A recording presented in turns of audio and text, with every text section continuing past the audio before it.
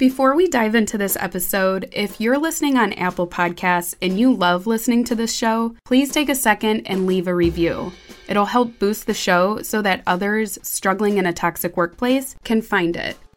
I also love reading your comments, like this one from A. Fields, who says, "Sometimes toxic workplaces are a slow burn, not a wildfire, and they just creep up on you." How true is that? It's always a slow burn until you completely burn out. Thanks for your comment. And now here's Miranda's story. Before starting any jobs, I like to go through Glassdoor, and this company actually had 2.4 rating, which is pretty low. I guess this was my red flag I ignored. This is Miranda. Miranda works in the accounting and finance industry. When she found this job, she was eager to make a career move for a higher salary, which outweighed the 2.4-star rating this company had on Glassdoor. The interview process was very normal. They all seemed really, really nice. It's just so hard to try to scope out what the workplace is really like from the interview. I did ask questions like, what is your work culture? They all answered very professionally. They were like, oh, we're all very laid back here. We would be really happy to have you. They all seemed genuinely nice, and we were just laughing our entire interview. So I felt good about the interview. Red flags don't always pop up during the interview process. Well-trained business professionals know how to put their best face forward when it comes to recruiting top talent, and Miranda has an impressive resume. The hiring managers made her feel comfortable in their presence, and she felt good about this company. It wasn't until she stepped through the doors as their employee that she would start to see their true colors. My name's Carly, and this is Toxic Workplace, a podcast that gives a platform to those who have survived highly toxic work experiences only to come out with newfound wisdom and a renewed sense of self. A toxic workplace is more than just the daily grind. It's a soul-crushing experience that will chip away at your sanity until you're about to lose your mind. It's an abusive relationship that's hard to leave, and the longer you stay, the more you lose sight of who you set out to be. I got the job. So my first week went okay. Everyone came around to introduce themselves. They were all really nice and polite. So it's not exactly a big company. It's about 40 people. But I guess second week was when it really started to get bad. I was trained by someone who was incompetent, and they knew she was incompetent. I guess her husband was friends with my boss, so it's kind of an odd situation there. He couldn't necessarily fire her. We'll call her Jen. She was, I guess, the only senior associate available to be able to train me because my boss didn't train me himself. What he would tell me is try to ignore any information that she gives me during my training. But on the days that she's off, he will do a one-on-one training with me and guide me through. So I was just really confused. I had a really hard time because one information is wrong, but then the other information is correct. So it was just really messy and disorganized. And it took me, 6 months to be able to be competent at this job. Miranda was set up for failure right from the get-go. The employee they assigned to train her, Jen, needed training herself. The fact that Miranda's boss told her to ignore what Jen was telling her tells you everything you need to know about the low caliber of training Miranda was receiving. Also, this is a huge waste of time to have to train with someone who's incompetent, especially when you're asked to throw everything you've learned out the window. This is extremely confusing for a new staff. Working in a financial firm has many layers. You have to learn various software, proper documentation, record keeping, and workflows, on top of being meticulous with the numbers you're working with. Not an easy task for a new employee. So you can imagine why good training is essential in getting new staff prepared and efficient for when the training wheels come off. Miranda's boss knew she was being poorly trained, yet when he worked directly with her, he would act frustrated with her work, huffing and puffing over her mistakes, which wasn't exactly encouraging. The first 6 months were really rough on me because my boss would be really aggressive. So if I made any small mistakes, something like really simple that I can fix, he would start slamming the cabinet, he would start slamming the drawers, he would excessively sigh. He'd be like, oh. And it just made me so nervous, and I could not work under that kind of pressure. I think he thought I was really stupid in the first place. That just destroyed my confidence. He would do things like cut me off. He would cut any of the female workers. He would just cut them off. He does not let them talk. In the world of accounting, it's common to have at least one person to review between the staff who prepares the financials and the person at the top. Small mistakes are easy to make, so having mid-level managers review the numbers before submitting to the boss will save the frustration of easy mistakes going back and forth from high level to brand new employee. And this is what Miranda was accustomed to in her previous job. Compared to my first job, we would always have someone in the final round doing the final checks right before we finish our month end, our balance sheet, income statement, all that. We had that final someone to catch that mistake. But with this job, it was my boss who would catch that mistake.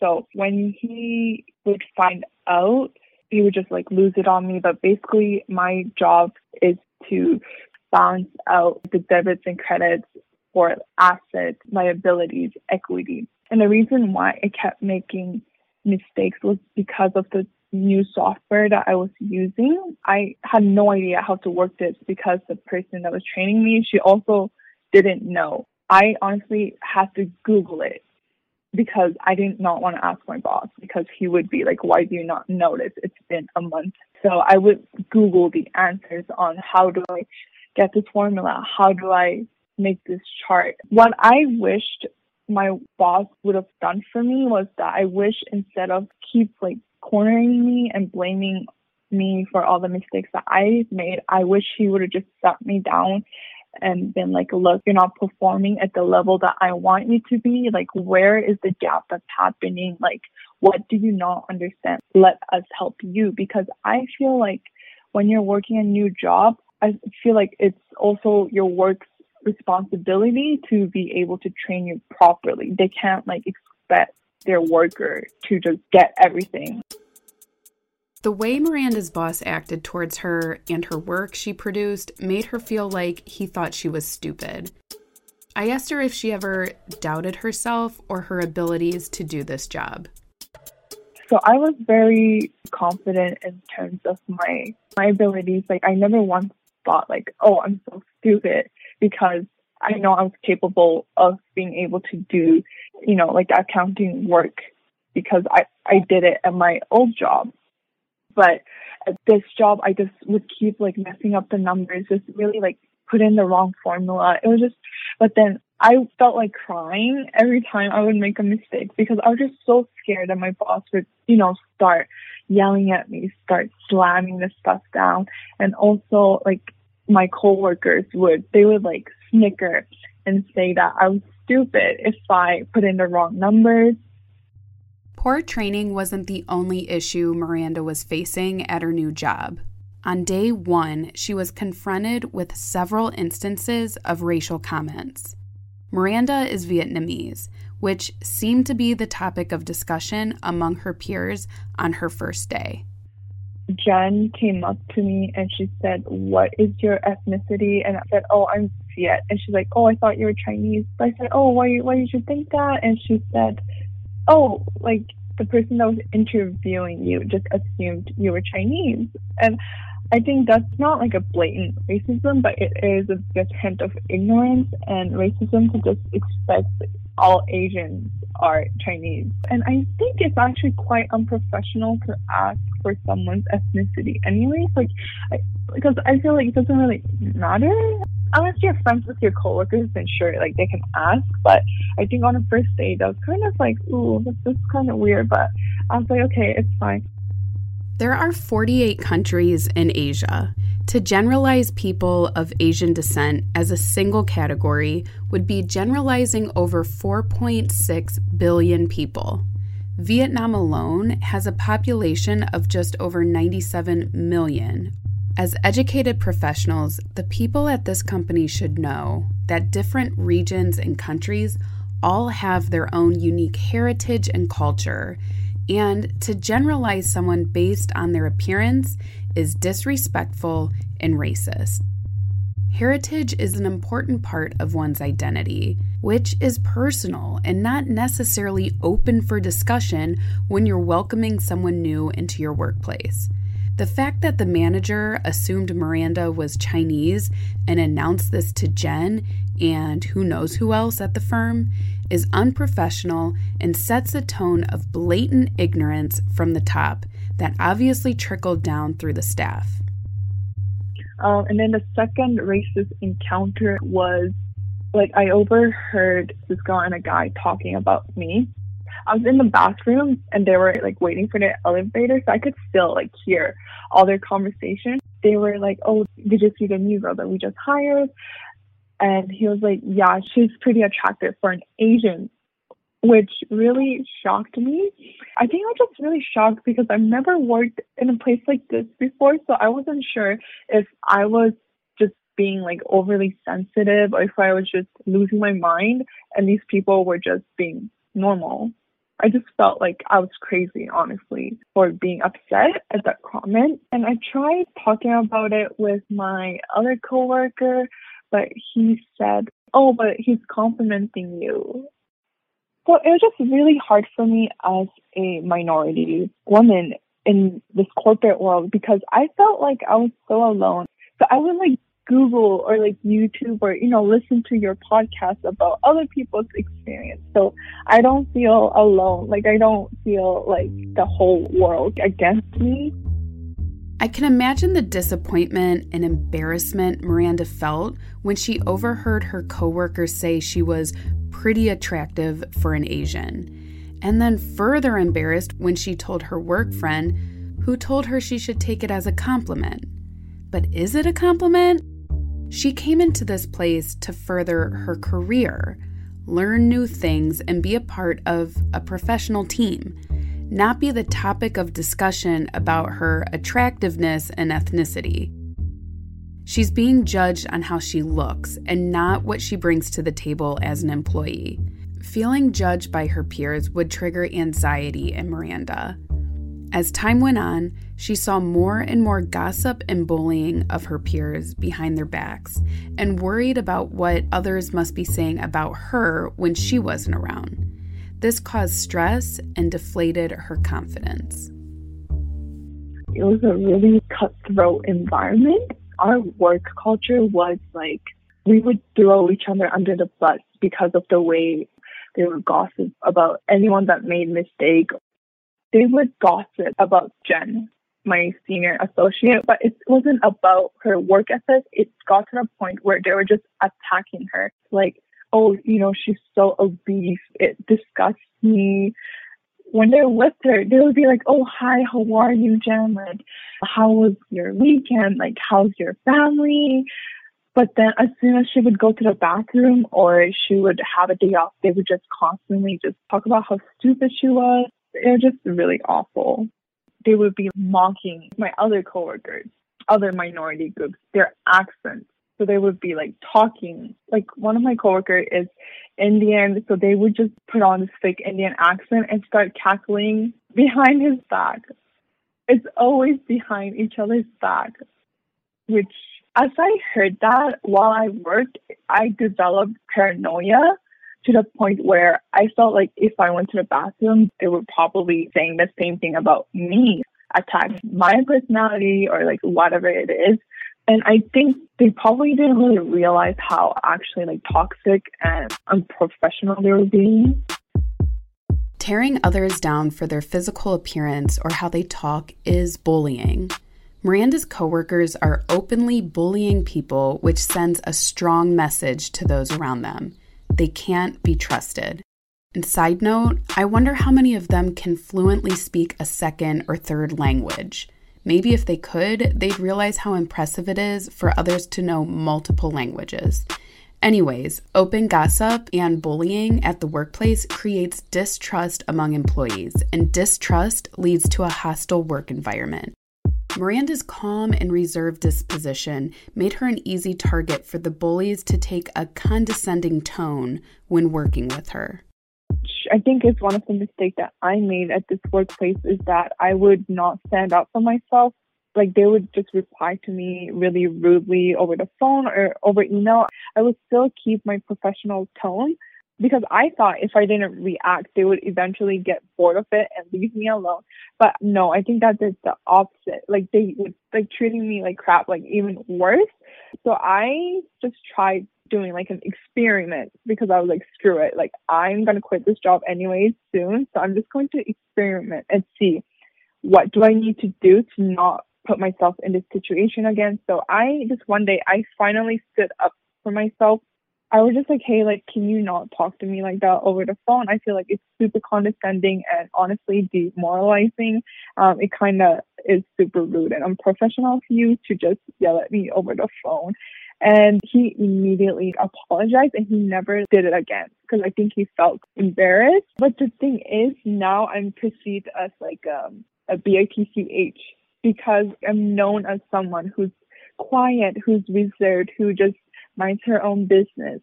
But now that I start like standing up for myself, they're like, oh, that's not Miranda. Like, why are you acting up now? Like, she's uptight, she's sensitive, like she's rude, she's stuck up, all that.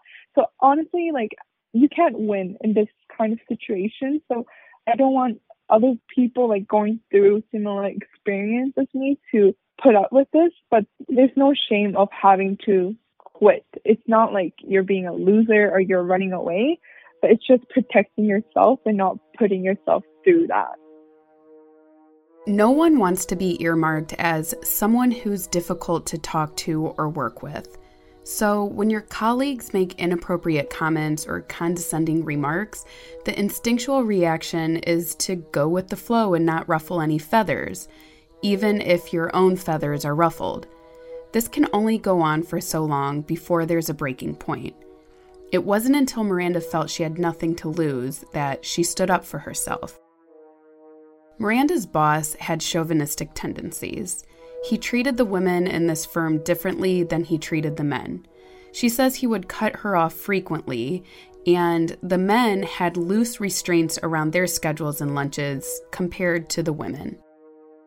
The guys they would go out for drinks and just not come back to work.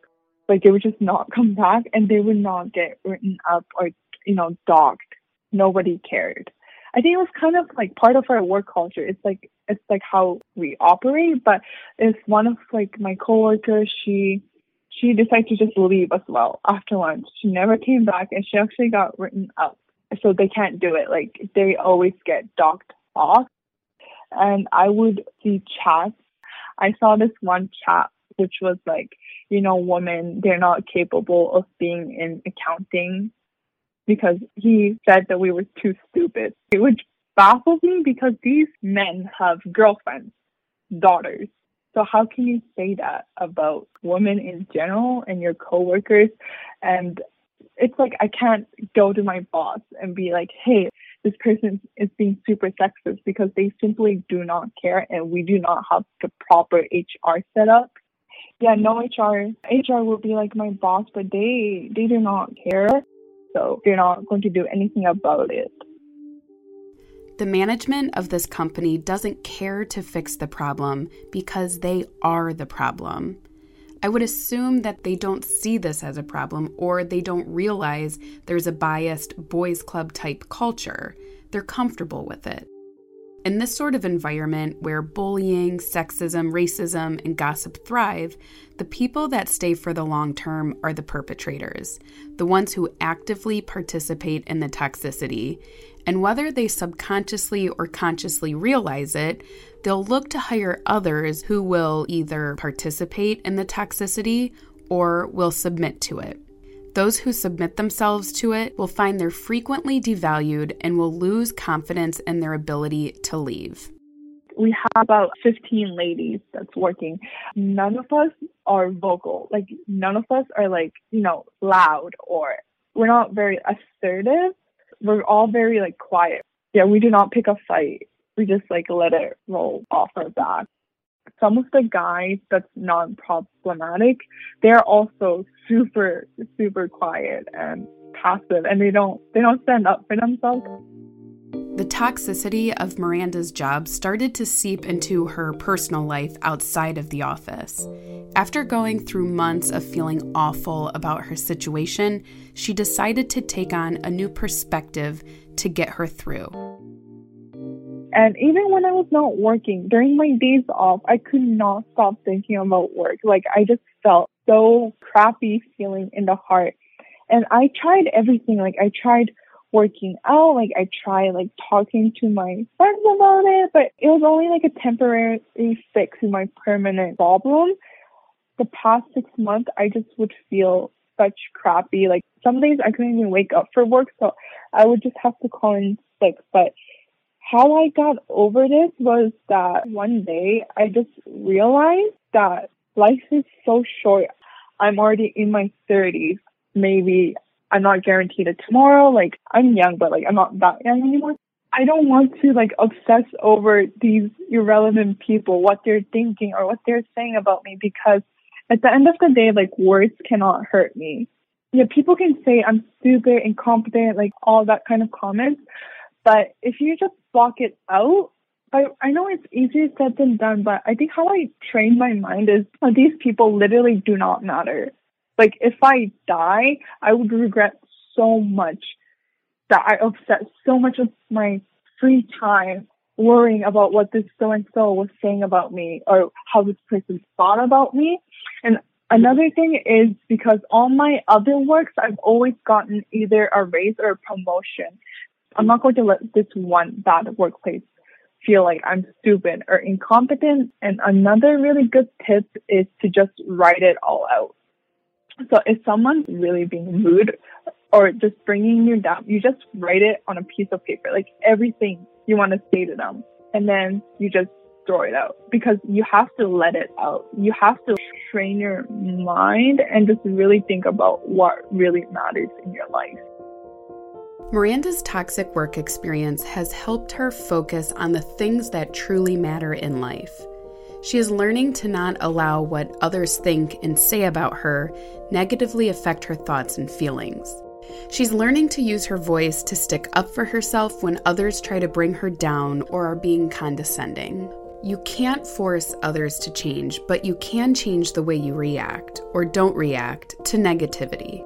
As of this recording, Miranda is still at this toxic workplace, but she's disconnected herself from it, knowing that it's only temporary and something better is on the horizon. She is currently job hunting and being selective with her next move, looking for the red flags and searching for an employer where she can grow and thrive by being herself. Next time on Toxic Workplace.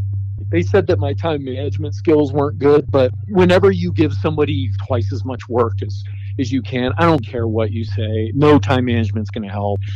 I was just like, this is so ridiculous. I hope you enjoyed the podcast. If you have a story you'd like to share on this show, please go to toxicworkplacepodcast.com and click on Be a Guest. Your story will be shared anonymously. All names are changed to protect the employee and the company.